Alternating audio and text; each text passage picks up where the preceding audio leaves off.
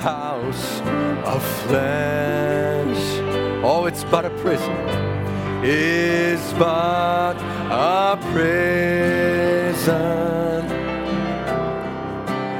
Bars of bone,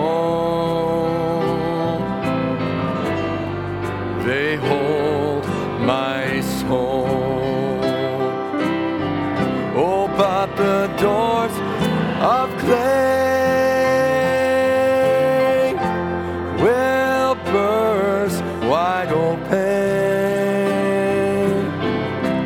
when the angels set my spirit free. Then I'll take my flight. Then I'll take my flight like a mighty eagle when the hills of home start calling me. Oh, I see love one's over yonder. Their tears, they're gone, and their hearts are free. And from that throne, my Savior beckons, and the hills of home, they keep calling me. Oh, this house of flesh is but a prison. These bars of bone hold my soul. But the doors of clay will burst wide open as the angels set my spirit free. Then I'll take my flight like a mighty eagle when the hills of home start calling me. Oh, do you feel that call? I'll tell you what, just can't live in this world the way it is anymore. The only place is to live in Christ. Amen. Good to be in the house of the Lord tonight. Good to be here on this Wednesday. And I just want to greet you all to be here. And just such a nice spirit of worship here tonight. Just want to make mention, just a couple of things. Sister Helen Bamblitz has passed away. Lord willing, we're planning for a funeral up in Whitehorse, a little memorial for her February 1st.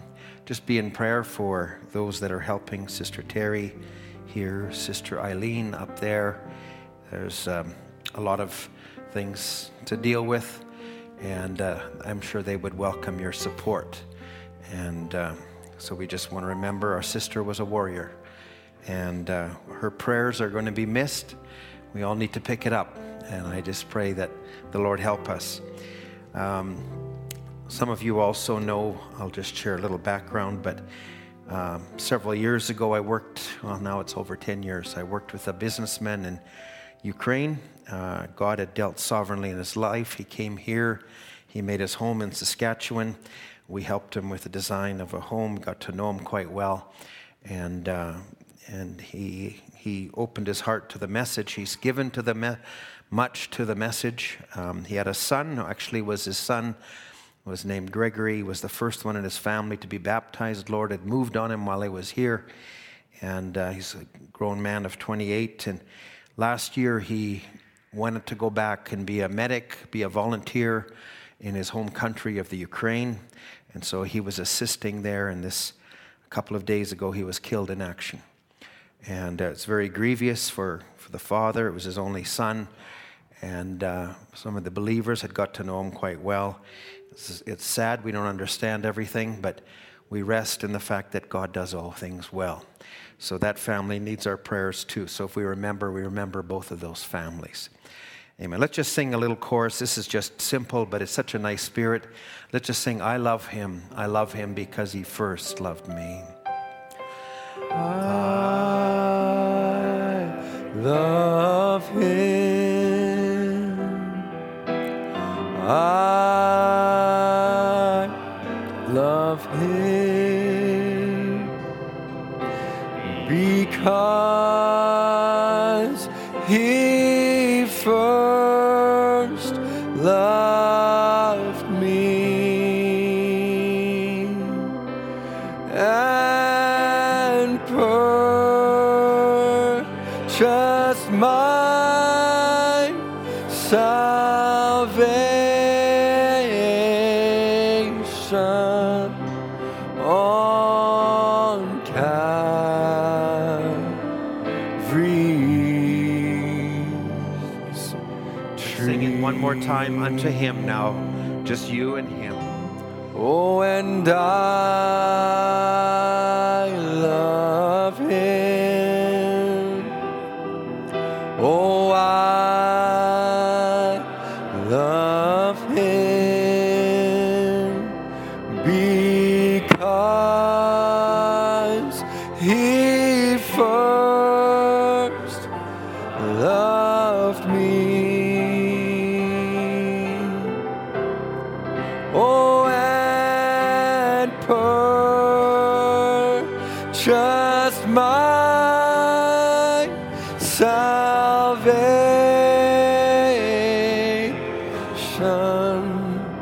on Calvary's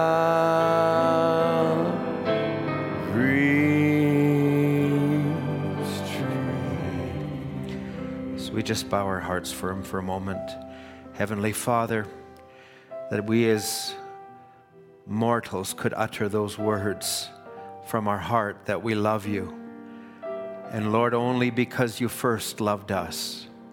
Father, this evening as we've just come and gathered in just to sit around your word, we're sensing your presence that's been here in the worship in the hearts of your people.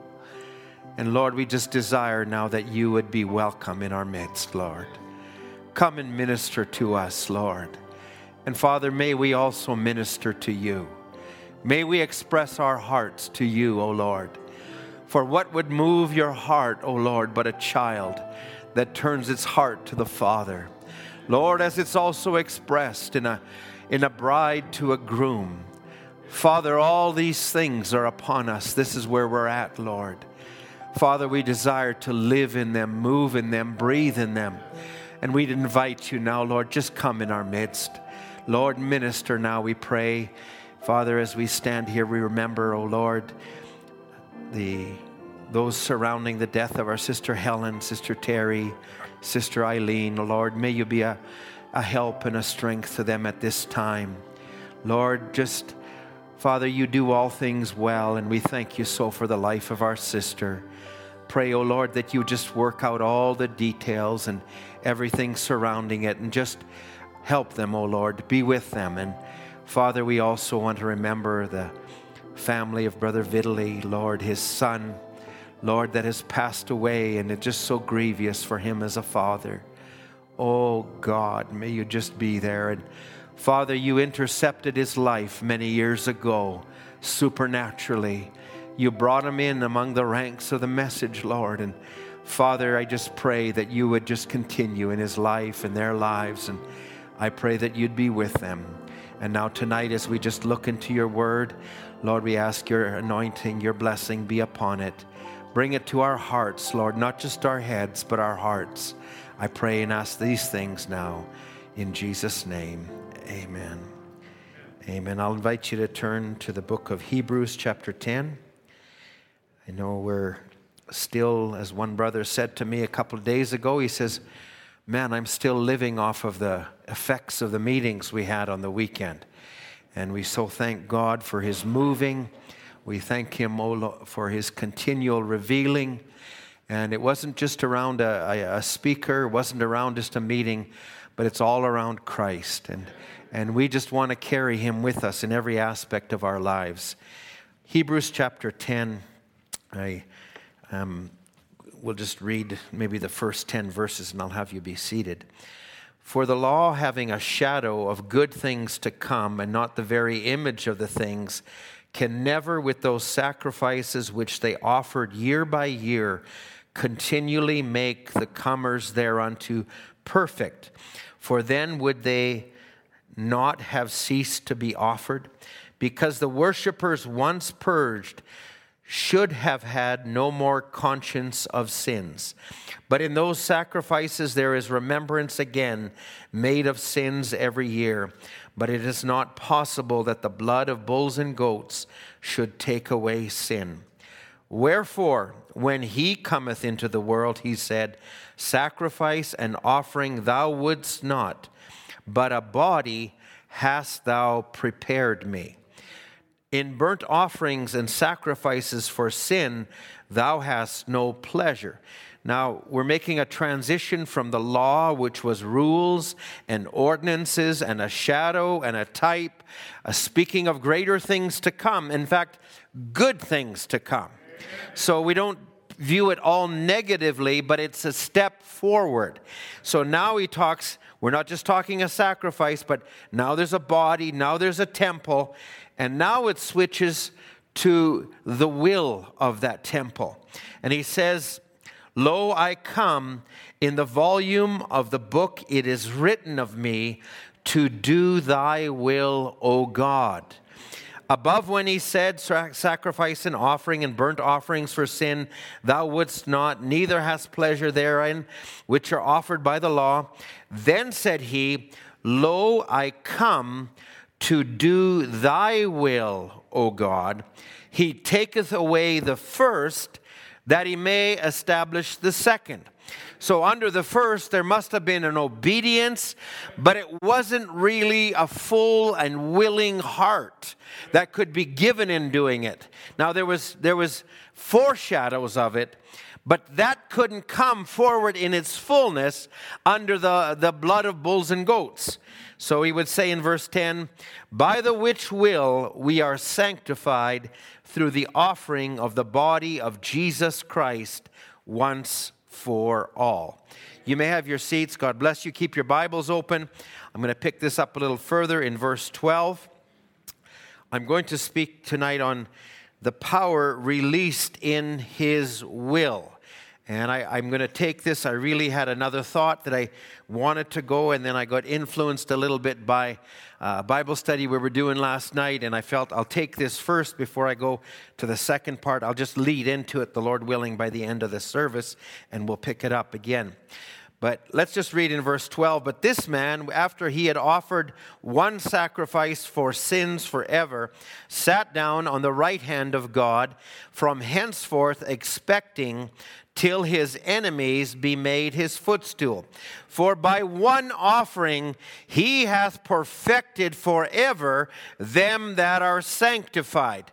Now earlier in the book of Hebrews he says, they that are sanctified and they that one that sanctifies are all one. He is not ashamed to call them brethren. So by one act we were all included. When he went to Calvary, we were in him then. And he saw us in them then, and actually it goes deeper than that. But let's just read. He says, for by one offering he hath perfected forever them that are sanctified, whereof the Holy Ghost also is a witness to us. For after that he had said before, this is the covenant that I will make with them after those days, saith the Lord. I will put my laws into their hearts, and in their minds will I write them, and their sins and their iniquities will I remember no more.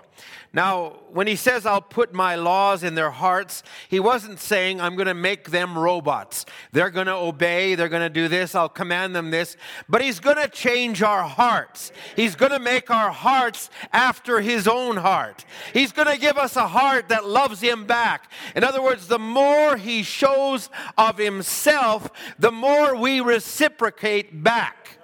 I don't know how you feel about the message, but the message has become greater all the time. The revelation of Christ has become greater all the time. The love of God, the expanse of God, it just knows no end. And I'll say this, oh, let it fill us. Let it cause us to bring joy. Let it cause us to love him more, serve him more. Now, I really had parallel thoughts that I'm running here today, but I'll just avoid trying to make reference to it. In the beginning, in the Garden of Eden, man was on the basis of free moral agency. He had a will to choose this or that or whatever he wanted. That was what God had put in man in the very beginning. And tonight we sit on the same basis. We are free moral agents. God, being a just God, he could not give Adam and Eve one covenant and us another, but we are all on the basis of free moral agency. We have a right to choose. God will not force you to serve him. God doesn't work that way. He doesn't beat you over the head with a hammer. If you feel like the message is that to you, I'll say this, you've got to step back and say, oh God, let me see you. Let me not see you that way. I believe it was Martin Luther years ago when he was just, the church was just coming through the ox age and moving into the anointing of the man age. And Luther himself, he was a priest. He was in the Augustinian order, and he desired to serve God. And he thought, the more I serve him, because he couldn't ease his conscience. And he says, the more I serve him, and he became the monk of all monks. He became the one that would do all the penances. He would confess for hours at a time. He would wash floors. He would do menial tasks. But he still couldn't ease the conscience that was in him. And finally one day he's there before a priest and he's confessing and he's confessing and confessing. And the priest says, Luther, I think you hate God. And he says, absolutely. Any God that makes you do these things could not be a God that's just. And then the priest, having compassion on him, oh, God knows how to do these things. He says, Luther, I'm going to give you something. It's called the Bible. Why don't you read that and study that?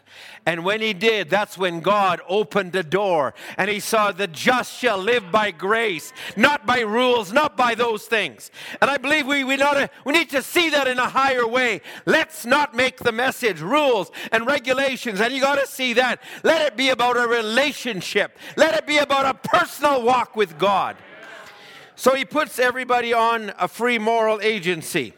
Now, Adam and Eve, before they fell, now Adam, he was a part of God. He was all of God.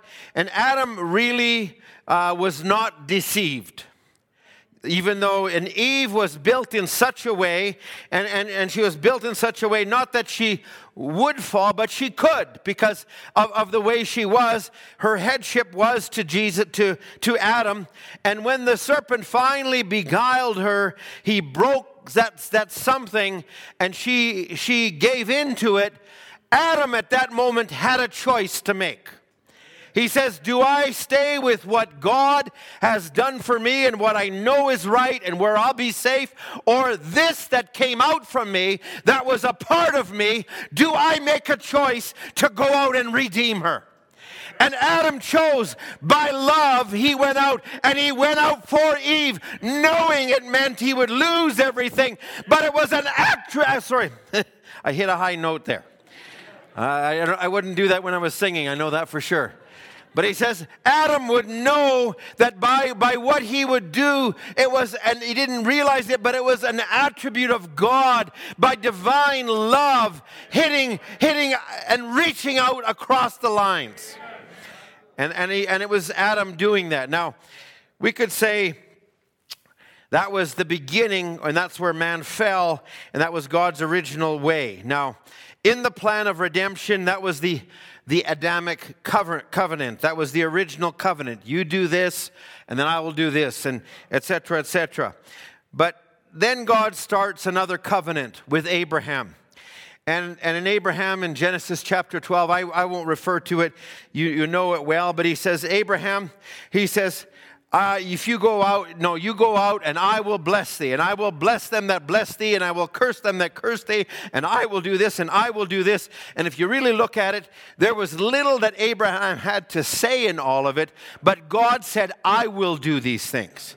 Now, it doesn't mean that Abraham was free of his own moral will. Abraham had a will that he could perform. Whatever Abraham would choose, it wasn't that God ignored it, because Abraham made mistakes along the way. And the mistakes that Abraham made, God just waited or he ordered the circumstance until such a way that Abraham would choose. So we know that Abraham, he took his father with him. He took Lot with him. That wasn't what God called him to do. But as Abraham walked along the way, he walked in greater obedience to the will of God for his life. He gave his own heart to that. The more that God revealed to him, the greater that his heart opened up. He would show him the dust of the earth and say, that's how your seed will be. He would show him the stars of heaven and say, that's how your seed will be. And the more that Abraham saw that, the more he believed God. The more he was filled with God. The more that he walked and he began to choose free moral agency. He did that because of his revelation, not intellectual, but he saw the love of God expressed to him. So therefore, when Lot chose, he says, Lot, you choose whatever side you want. I'll take the other. Because Abraham already decided, I'll do whatever God wants anyway. And so it was Abraham who chose. He chose by faith that which Lot looked with his eyes. But Abraham says, I'll just take the part that God gives me because he's already promised me. When he saw, prior to meeting Melchizedek, he went and rescued Lot. And he stole back Lot and all the goods. And the king of Sodom says, I'll give you all these things. And he said, I don't want one shoelace of it. You have it. And then he met Melchizedek. And now for the first time, not tithing by an order, but tithing from the heart. Recognizing everything I have belongs to God. And Abraham free willingly said, I will give you a tenth. So now we see out of predestination where God, Adam fell because he couldn't obey. Now God predestinates, but he doesn't take the aspect of free moral will out of the equation. He allows Abraham to choose. He knew what was in Abraham. He allowed events to come, knowing that what was in Abraham would choose. His heart was inclined after the things of God. He would choose the things of God. Now, he'd also make mistakes. He listened to Sarah when Sarah said, here, take my bondswoman to fulfill the promise. And Abraham would make those mistakes. But yet in the midst of all of it, Abraham began to give his will, his heart unto God. Now, it all came down to the very end of Abraham's life. Let's just go down to Genesis 22. Turn with me there, if you will, real quick. Genesis 22. And this is when Abraham now has endured 25 years. He has gotten Isaac, and he sent away Ishmael. Now Isaac is his only beloved son, and God tells him, go and offer him up on the mount. And we know the whole story. And Abraham went, and now the dearest thing to him on earth. Now there was a progression to get to this place. The bride in this last day will overcome by three things. One, by the blood of the Lamb. Two, by the word of their testimony. But there's a third that we don't often think about or take into account, and that is, they loved not their lives unto the death. Now, it would take a lot to come to that place. But here's Abraham. Look how God brought him to this place. And he takes it. We know the story well. We can read Genesis 22, come right up to the point where God has him. He binds Isaac on the altar. He takes his hand. He's about to slay him. And the angel of the Lord calls to him and says, and this is in verse 11, and he says, Abraham, Abraham. And Abraham knew he was being obedient. He was doing it out of love for God. And the greatest thing he loved on earth was, this is the choice he was making. And he chose God. And he was ready to hear what God had to say. And the angel of the Lord said to him, Abraham, here am I. Verse 12, lay not your hand on the lad, neither do anything, for now I know that you fear God, seeing you've not withheld your son, thine only son, from me. And Abraham lifted up his eyes, and behold, behind him a ram caught in a thicket by his horns. And Abraham went and took the ram and offered him for a burnt offering instead of his son. And Abraham called the name of the place Jehovah Jireh. This is the first manifestation of the name Jehovah. Jehovah meaning one who exists with family. But it's Jehovah Jireh, the Lord who sees, the Lord who knows, the Lord who provides. Now I want you to look at this just for a moment, because this is a principle. I'll just take in a few incidents here. But it was Abraham by choice, by love, and when he projected that, grace came down. Grace came down and provided something for him. Now, that's still the greatest thing that moves God's heart. When you love him and love reaches out and it goes beyond the barriers, I'll tell you what, nothing moves God more than that. You can sacrifice, you can say, I come to church, I paid my tithes, I paid my offerings. There is offerings, by the way. Offerings are not something that's mandatory. But the Bible does say, those who pay in tithes and offerings. So in other words, it's saying that God still loves an offering. Once in a while, instead of just viewing everything with God as a business transaction, God loves it when you just go beyond, I don't have to do this, but I'll do it. Friends, what was it with Bartimaeus that so caught the attention of God? It was Bartimaeus. It was his only lamb. It was his eyesight. It was all he had. But when he cried out, it said the prophet would say, Jesus never heard him with his ears, but he heard his heart. That's still the thing that pleases God. Friends, that's the covenant I want to be under. Oh, this is not the kind of thing that'll come by a prescribed set of rules. A lot of people just say, okay, what do I got to do? I'll do it. Whatever I got to do. I'll tell you what. Do you want to serve God in a greater way than that? Listen. Okay, we'll say it this way. And I'll just borrow a phrase, but if you're here tonight to serve God because you're scared to go to hell, you haven't gone far enough yet. I'll go a step further. If you're here today to serve God because you want to go to heaven, you haven't gone far enough yet. Well, what I got to do, brother? I mean, you've just covered it all. No, I haven't.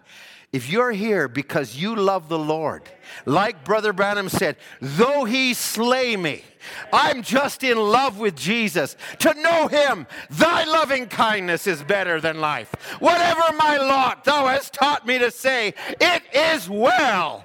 God bless you for that song, Brother John. It is well. That's when you find yourself going. And Brother Branham said somebody called him an antichrist. And he said, well, if that's what the Lord wants for me, I'm more than happy to do it. If when I come to heaven and he casts me out, I'll say, thank you, Lord. You talk about being in love with God. That's in love with God. That is something that I'll say that's a relationship. Now, so here is Abraham. He comes to this place, and when he comes to this place, and he sees this ram in this thicket, and it's Jehovah Jireh, and now in verse 15, the angel of the Lord calls to Abraham out of heaven the second time, saying, by myself have I sworn, because you have done this, and you have not withheld your son, your only son. Now, look at what this act did. It now pronounced a blessing. It put forth an inheritance that was going to come upon all of Abraham's seed. We're living under that. And we're not only living under that, we're projecting the same. Now that in blessing I will bless thee, and in multiplying I will multiply thy seed as the stars of the heaven and the sand which is upon the seashore. And thy seed shall possess the gate of the enemy. And he says, and in thy seed shall all the nations of the earth be blessed, because thou hast obeyed my voice. Oh my, in sacrifice and offering the Lord has no pleasure. But in not to do your will, Lord, that is the thing. Now, Brother Branham talks here in the message, and this is in a message I love, and it's the message Christ revealed in his own word, 1965. And he's talking here about somebody who came to him and said, now, I'll just skip the first part. He says, now, I don't believe the Bible is a Jewish fable. He says, well, when you pray, what do you pray for? He said, I prayed for so-and-so and I didn't get it. He said, you pray wrong. We should never pray to change God's mind. We should pray to change our mind. Now you take the model prayer, and the model prayer is, Our Father, which art in heaven, glory, worship, hallelujah. Thy will be done on earth as it is in heaven. Before you ever ask for forgiveness, before you ever do anything, you're saying, Lord, you're righteous, you're God, you're over my life, your will be done. There's a release that goes with that. So when you begin to pray that way, thy will be done on earth as in heaven. And so then you begin, and then you go into the other things. You know, give us our daily bread, and forgive us our trespasses as we forgive those. But it's first, let me set my heart to you. What does prayer do before you leave the house? Lord, I give this day unto you. I don't know what will happen, but Lord, you're the Lord of my life. You're the God of my life. I release my will to your will. So now here we see this. Now, I want you to hold this thought, because I'm using this as a basis. Now I'm going to kind of jump into something else a little bit, because I want to follow this through. Now just going to Abraham's seed, because in Genesis 15, God promised Abraham, your seed will sojourn in a strange land for 400 years, but afterwards I'm going to bring them out with a mighty hand. So let's go to Exodus chapter 20. And in Exodus chapter 20, and I'll just read a portion of this, but this is now they've come out to the mountain. Moses has led them to the mountain. It's a mountain that quakes and thunders and does all these things. And the children of Israel said, don't let God speak, let Moses speak. Moses comes back and he gives them the 10 commandments. And he says this in verse 20, and God spake all these words, saying, I am the Lord thy God, which has brought thee out of the land of Egypt, and out of the house of bondage. You shall have no other gods before me. You shall not make unto thee any graven image, or any likeness of anything that is in heaven above, or that is in the earth beneath, or that is in the water under the earth. You shall not bow down thyself to them, nor serve them, for I, the Lord thy God, am a jealous God. Now, this is really all under the title of thou shalt have no other gods before me. God is a jealous God. God will not allow, and I'm going to bring this in a future service, but he will share his glory with no man. In other words, he won't favor one above another, only if he decrees it by his own will. You're not going to gain his favor any better other than just being obedient to him. He loves that. He loves a willing heart. We'll come to that. But he's spending a lot of time here on thou shalt have no other gods. And he says, I'm a jealous God, visiting the iniquity of the fathers upon the children unto the third and fourth generation of them that hate me. So you could serve God, you could serve this commandment, but you could hate it, and it would be iniquity, and it would get passed down. Now look at how God takes account of this. And this is under the first covenant, really. This is under the law. Now, and showing mercy unto thousands of them that love me and keep my commandments. So I'm not going to read the rest of it, but look at the principle. God, and I think in one place he actually says, and I gave them the law that they may love me. Now, could you imagine a father asking for love? I think he'd rather have it when you give it out of your heart. Could you imagine a husband asking his wife, will you love me? I mean, I think you asked that in the beginning and things. But then she makes a commitment. But you're not going to come home and demand it. I'll tell you what, that sure is a poor way of doing it. Yeah, some of you are laughing. Did you hear what, you go home tonight, did you hear what Brother Ed said tonight? And see, you're just going to say, you remind your wife of that, right? Okay, I got to get off that. Now, so here he's doing that. Now, he reciprocates the same thing in Deuteronomy 5. Now, we took this in the thought of a generation that had circled a mountain and was going northward, and he brings the same thought to them. And there's aspects of that are wonderful, that they're great, and I'll not go into it tonight. But the element of free moral agency is there under the law. Now let's go to Exodus 25. And again, I'll just take it in this vein. I really won't cover all of it, but I want to take a few types out of here. Exodus 25. Now, and the Lord spake unto Moses, saying, speak unto the children of Israel, that they bring me an offering. So it's an offering, it's given, of which every man shall give it begrudgingly without, I read something wrong there. No, that they give it willingly with his heart, you shall take my offering. Now, just follow it. And this is the offering which you shall take of them. Now, he goes into a lot of different elements here. But notice it's willingly. Now, the law is a shadow of good things to come. Drop down to verse 8. And let them make me a sanctuary that I may dwell among them. So now the sanctuary was going to be at first a natural sanctuary. It was going to be a tabernacle. It was going to be those things. But it was projected. And as we heard on Sunday night, one greater than the temple.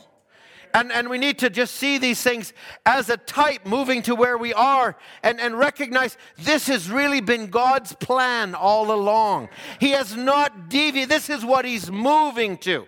Friends, he's moved to this hour where he's not going to have a people that are governed by a commandment. You got to do this, you got to do this, even though they will do that. But Jesus would say, if you love me, keep my commandments. So he's looked for a people, a peculiar people, a people that are not in it for anything other than what he wants for them. Now, let's go down to, okay, I'm going to skip that. Let's go down to Proverbs chapter 8, if we can just turn to that for a moment. Proverbs chapter 8. Now, really, Solomon is dealing here with wisdom, and I won't get into the fear aspect of it, but in verse 14, he says, counsel is mine and sound wisdom. I am understanding, I have strength. By me kings reign and princes decree justice. By me princes rule and nobles, even all the judges of the earth. So wisdom, and we can translate that into knowledge if we're not careful. But there's a difference on wisdom. It's one of the gifts of this, the gifts that has been given is wisdom. And to have godly wisdom, that's a gift, not godly, and there's godly knowledge, but I'd say this wisdom. Now just take the next verse. I love them that love me. And those that seek me early shall find me. Now, what's moving that? It's love that's moving that. You know, and just let's just go a little further. Riches and honor are with me, durable riches and righteousness. My fruit is better than gold, yea, than fine gold, and my revenue than choice silver. I lead in the way of righteousness in the midst of the paths of just judgment, that I may cause those that love me to inherit substance. Now, and I will fill their treasures. Now, the love of God, and then we don't serve Him because we're going to gain a reward, but we love Him. And out of the love, there's a natural reciprocation on the part of God to give gifts unto His children, to have an inheritance for them. It's just a natural way of life. And you could read, there's a whole portion that's wonderful here from verse 22 to verse 31. The Lord possessed me in the beginning. I won't read all of that, but let's just drop down to verse 33. Hear instruction and be wise and refuse it not. Blessed is the man that heareth me, watching daily at my gates, waiting at the posts of my doors. For whoso findeth me findeth life, and shall obtain favor of the Lord. Now, in this quotation I started reading, and it was, you pray wrong, you pray to change God's mind, but it's our minds that need changing. And prayer should be, Lord, change me to fit your word. Change my mind. Change my mind to your will. And your will is written here in the book. And Lord, don't let me get my mind set let me get it set just like your mind. And when my mind is set like yours, then I'll believe every word you wrote. And you said you'd make everything work together for good to them that love you. And I love you, Lord. And it's all working for good. Now, I'll remind you just for a moment of the story of Brother Branham when he was on an airplane in Memphis, and he was ready to board, and then he couldn't board, and the Lord spoke to him and said, just start walking. And he started walking, and he walked further, and he walked further. And he met a woman which we would call the Aunt Jemima woman. He called it a colored woman in the South, as they would have that terminology. And he met her. And you know, here's a man who's used to discerning people and discerning things. But for the first time, a woman discerns him and says, good morning, parson. And he says, how did you know? So she didn't say, I got a gift of discernment. But something greater constrained her. And so she discerned. Why? Because something was moving on her heart. And it was a mother's heart. And she had a boy that she would not let go of. A boy who had contracted a social disease. A boy who was dying. And she, out of love, she cried out and said, Lord. And she saw that woman in the Bible. And she said, I'm that kind of woman, Lord. Where is your Elijah? Now look at what's moving the heart of God. It was the love of a mother for her son. And here's a prophet in that city, and there's a plane that's about to take off, and the pilots have engine trouble, and the Lord speaks to him to move, and he comes in that house, and he says, I've been in king's houses, but I felt at home in that house. Why? It was a place where God was welcome. It was a place where God dwelt. And where He is, all things are possible. And she was dwelling in that atmosphere. And then he says, so why don't you pray?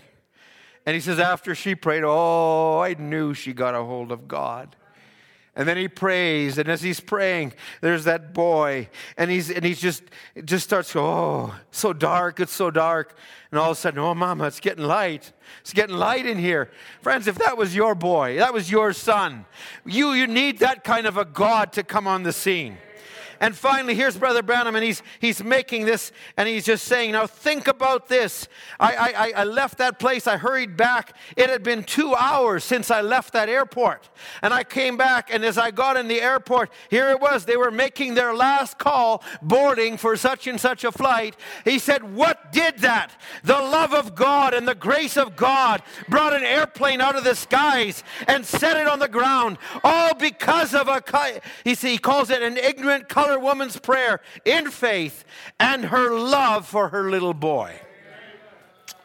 Now, if it'll do that, what will it do for a born-again group of people that's sitting here today? Now, faith worketh by love. I'm going to just go back to a couple of things here. And go with me to Genesis 29.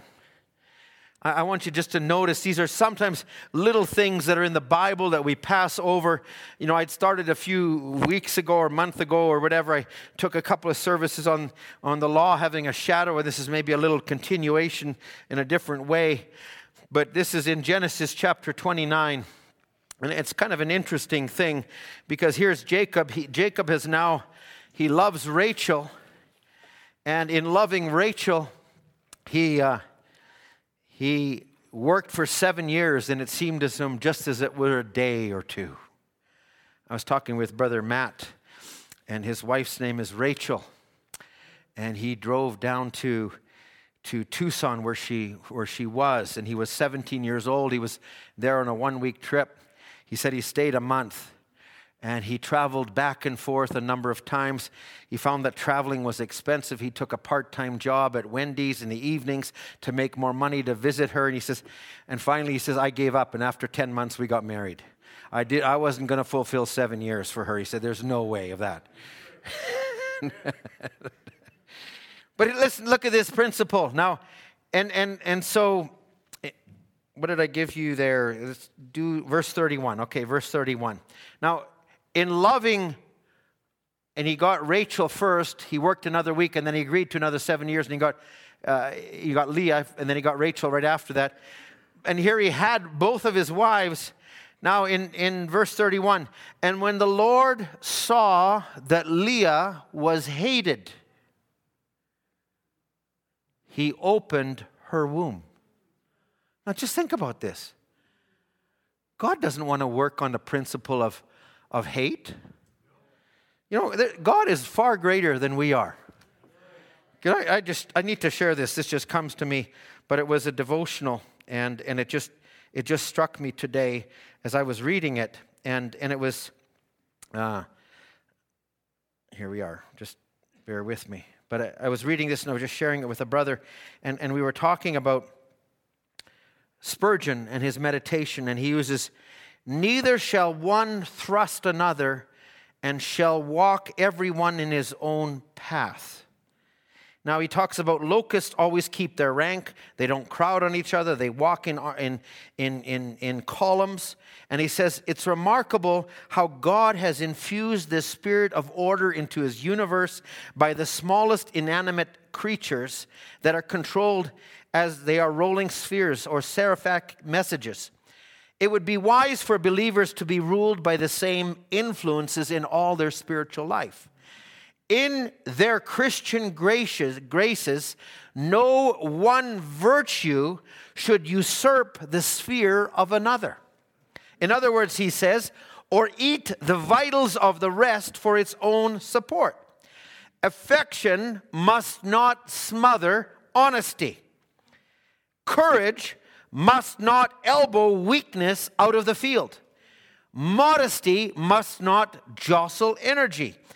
Patience must not slaughter resolution. So we talk about it this way. You can have a fight or flight syndrome. So if you're a fighter, everything you do will be on a fighting spirit. But in fighting, sometimes there's a lot of collateral damage. And if you're a flight person, well, I'll just let the Lord take of it. You'll never amount to anything. So there's a balance in all these things. Now it's talking about our own walk with God and how we must have a balance in all these things. So also with our duties. Now listen to how he says this.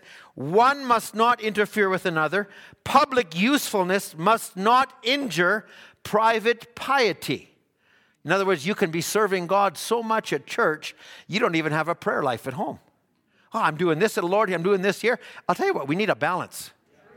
And he says this further. He says, church worship must not push family worship into a corner. Oh, I go to church. I raise my hands in church. What more do you want? You got a household. You got children. It's all part of the big program. And he says, it is ill to offer God one duty stained with the blood of another. My. Now he goes, everything is beautiful in its season. Now, this is all regarding our roles. He goes on to say, our Lord Jesus taught us not to covet the high places, but to be willing to be the least among the brethren. Far be it of us to be envious, an ambitious spirit.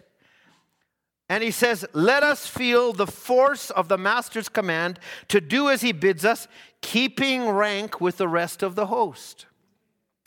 Let us see whether we are keeping the unity of the Spirit in the bonds of peace, and let our prayer be that all the churches of the Lord Jesus, peace and prayer may be above all. Now, I share that because I got that after I found a quote of Brother Branham's, which was to me amazing.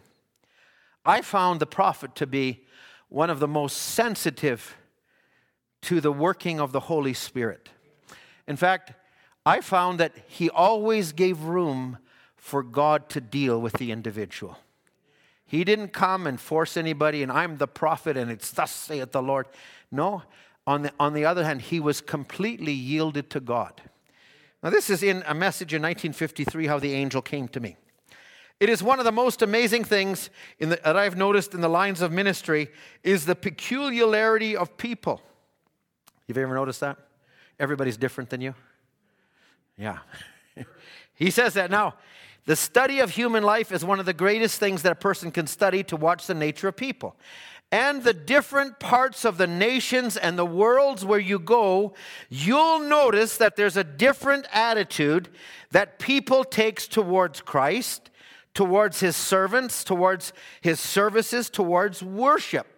So you go to one place, it's not the same as the next. Listen to what he says here. And one of the things has been that one type of meeting will be wonderful in one part of the country, but it won't work in another part of the country. Oh man, that's amazing. Is there any value to a local church and a local pastor? Yeah, because God deals with us individually in a way he doesn't deal other places. Are you against streaming? No, I'm not. But don't put that above what God is doing. Now he says, I believe that the blame for this is the way most people are taught. A church will never live higher than the pastor teaches. You seldom find, if you got a good, sound, sane gospel teacher, you'll find the same in that type of church. That's just where your pastor leads you, where your pastor feeds you. I read this, oh God, help me not to project myself. Help me not to project even what some other minister is saying. Help me to project the part that you have for your people that are gathered here today, tonight. I don't know who will be here. I don't know all those things, but I want to be tied to him. And you want to be tied to him. I don't know who's preaching. I don't know what they're going to preach, but Lord, you move him. You lead him. You know, we can get everything in such order, we leave out the best part. That's his part. And we say, oh, the service went exactly right on time. It did this, it did this. But what if God has something else? And I got to be conscious of the same. What if he wants to stop the service early? I want to be ready for that. Who said amen? God bless you, sister. Okay, I interrupted. Let us go back to the Bible here. So here, notice this. And the Lord saw that Leah was hated. He opened her womb. Wow. He's speaking to Jacob while he's doing this, you know. And Rachel was barren. And Leah conceived and bare a son, and she called his name Reuben. Now, this is amazing dialogue to me. And she said, now, surely the Lord has looked on my affliction. He did. And now, therefore, my husband will love me. In other words, here's the condition. Now, for sure, Jacob's going to love me. And she puts this condition on it.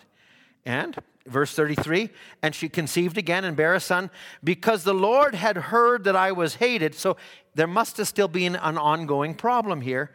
He hath therefore given me this son also, and I'll call his name Simeon. And she conceived again and said, now listen, every time it's with the condition that I want my husband to love me. And look, the third time she says, now this time my husband will be joined to me, because I have bared him 3 sons, therefore his name was called Levi. But now here's the fourth. And there's always something about the fourth. The first generation, the third, the fourth. The fourth inherits things. The fourth, look what happens the fourth time. The fourth time she conceives a son. She says nothing about her husband now. She says, now will I praise the Lord. And you know what? Everything dropped from her. And you know what? Actually, and now something happens, and she left, and his name was called Judah. Judah was the one that was the lineage of Christ. Look at how it was born. It was born not out of a condition. It was born out of love to the Lord who's given me that. Look at how this was the very root of the whole thing. Now, I dropped this in, and I could bring other types, and I'll drop this in because our time is going. I remark, and I brought Phineas into the equation here. Phineas, I brought this as, I think, a service a week and a half ago. But I just said Phineas was not governed by the agenda or the social circles of the princes and things around him. But Phineas had a vision, and he saw something, and he loved God so much. He was so immersed in the Word that when he saw such a diabolical act, a prince taking one of the Moabitish women into his tent, that he went, and it wasn't out of hate, it wasn't out of spite, but it was because he loved the Lord first. He loved his word, and he went and he put the spear through both of them. And now if you read about Phineas, as a result of that act, the Lord accounted an inheritance to Phineas and those after him. Now just think about this. One act, and it brought an inheritance. I'm coming back to what Adam did, and I won't get to it today. Now just take another one. I'm going to take this one for a minute. This is Moses. Moses is up there on the mountain. God is sick and tired of the people. He's fed up with what they're doing. And he says, Moses, separate yourself from them. And he says, and I will make of you a greater nation.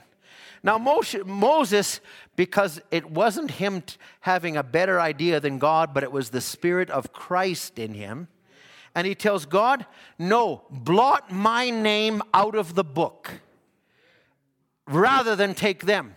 And you know what? God could not cross that line, because his name was in the Lamb's book of life from the foundation of the world, and God could not cross that. Friends, do you realize the covenant we're under? God cannot go out. If your name is on the book, you will come. You won't come forcefully. You'll come because when those seals are thrown open, you see your name on the book. You don't see it literally, but you see it. Oh, look at the love that was projected to me. How can I not help but serve him? God has respect to these things. Under the law, these were little foreshadows. You could take other ones here. And I won't have time, but David's men, who David just desired something. And they didn't go and fight all those Philistines to get the water of Bethlehem. They did it because they loved David. They saw he was a king coming into power. And when they did that, he did it out of love for their king. And David, he honored that. He says, I can't drink. This is too great. And he says, because David wasn't the true king. Christ was the real king. Now, I could take other types here, but we already talked about Abraham, Jehovah Jireh. We could talk about others. Listen, I'll drop this one in. It's Ahab. You say Ahab? Yeah, Ahab. Yeah, Ahab, after judgment was pronounced on him and his house and everything that was going to happen. And Ahab, you find a verse where Ahab goes back to his house, puts on sackcloth and ashes, and humbles himself before God. And God comes back to Elijah and he says, do you see what Ahab did? Because he did, now the most wicked king, but the principle, God honors the nature and spirit of Christ.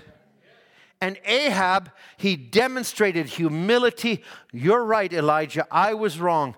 And then because of that, the word of the Lord comes through Elijah. I will not judge you in your generation, but I'll do it in the generations after. So there was a measure given to him. To me, there's such wonderful principles when we go on this. Now, let's just, how did we get there? Okay, I won't get into this completely. Oh, my. Okay, let's just take this. Just think about this as I'll set the stage for the next service.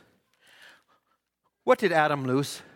We can all say, well, he lost his title deed. It went back in the hands of God. It went back in the hands of God, and as a result of that, he lost his inheritance. He was the God of the earth. Okay, so there was a natural part to the inheritance which was reflected in Israel. Okay, but there was also a spiritual part. He was the God of the earth, the King of the earth. He lost the faith. He was now consumed by doubt, by fear. He lost his life as a son of God. The Holy Ghost is our life with the Son of God. Let's just jump back. This will be the last scripture, Leviticus 25. Leviticus 25, and I'll have to pick it up from there. And all of this, I was going to use as a preamble to where I was going to go, and we'll do that in the next service, either Sunday or Wednesday. We'll see where we go. Okay, Leviticus 25, just as I read this. Okay, I'm in Exodus 20. Okay, Leviticus 25, let's just read from verse 1. And the Lord spake unto Moses in Mount Sinai, speak unto the children of Israel, when you come in the land that I give you, the land shall keep a Sabbath unto the Lord. 6 years shalt thou sow thy field, 6 years shalt thou prune thy vineyard, and gather in the fruit thereof. But in the 7th year, okay, now look at the principle. It will be a Sabbath of rest unto the land, a Sabbath for the Lord. Thou shalt neither sow thy field, nor prune thy vineyard. That which groweth of its own accord of thy harvest, thou shalt not reap, neither gather the grapes of the vine unrest. It is a year of rest unto the Lord. I'm just setting a principle that I can't go into. But what is that? What's the seventh seal? Resting time. What is it? What you can do? No, it's what God can do in you. And he says, the Sabbath of the land shall be meat for you, for thee, for thy servant, for thy maid, for thy hired servant, and for thy stranger that sojourneth with thee, and for thy cattle, and for the beasts that are in thy land, and all the increase shall be thy meat. We'll stop there. I'll have the musicians come. I'm going to read this quote just as I close. This is in the message, Oneness. Now, I'm trying to give it to a point where you will never be able to get yourself completely surrendered to God until you have the Holy Ghost. You can agree with a lot of the word, but you'll never be in complete harmony. And the Holy Ghost is not there to force you, but when you can align your will with Him. Now, let me just drop this as I close today, and I really feel like I've not finished my thought, but that's okay. I needed to put some preamble in. Oneness. Friends, I'm persuaded that many of us have received the Holy Ghost. But we have received just enough Holy Ghost in us to make us to a place where we don't want to lie, where we don't want to steal, where we don't want to do anything. Is that what the Holy Ghost was sent for? Now listen, God wants to fill every fiber of His church. He wants to fill your thinking. He wants to fill your mind. He wants to fill every bit of you just so you can be completely dead to yourself or to your thinking, just so surrendered in God till His word's just living right through you. You don't know anything else but God's word. You stay with it. It's His word. It is life. My words are life, said Jesus. How many desire more of the Holy Ghost?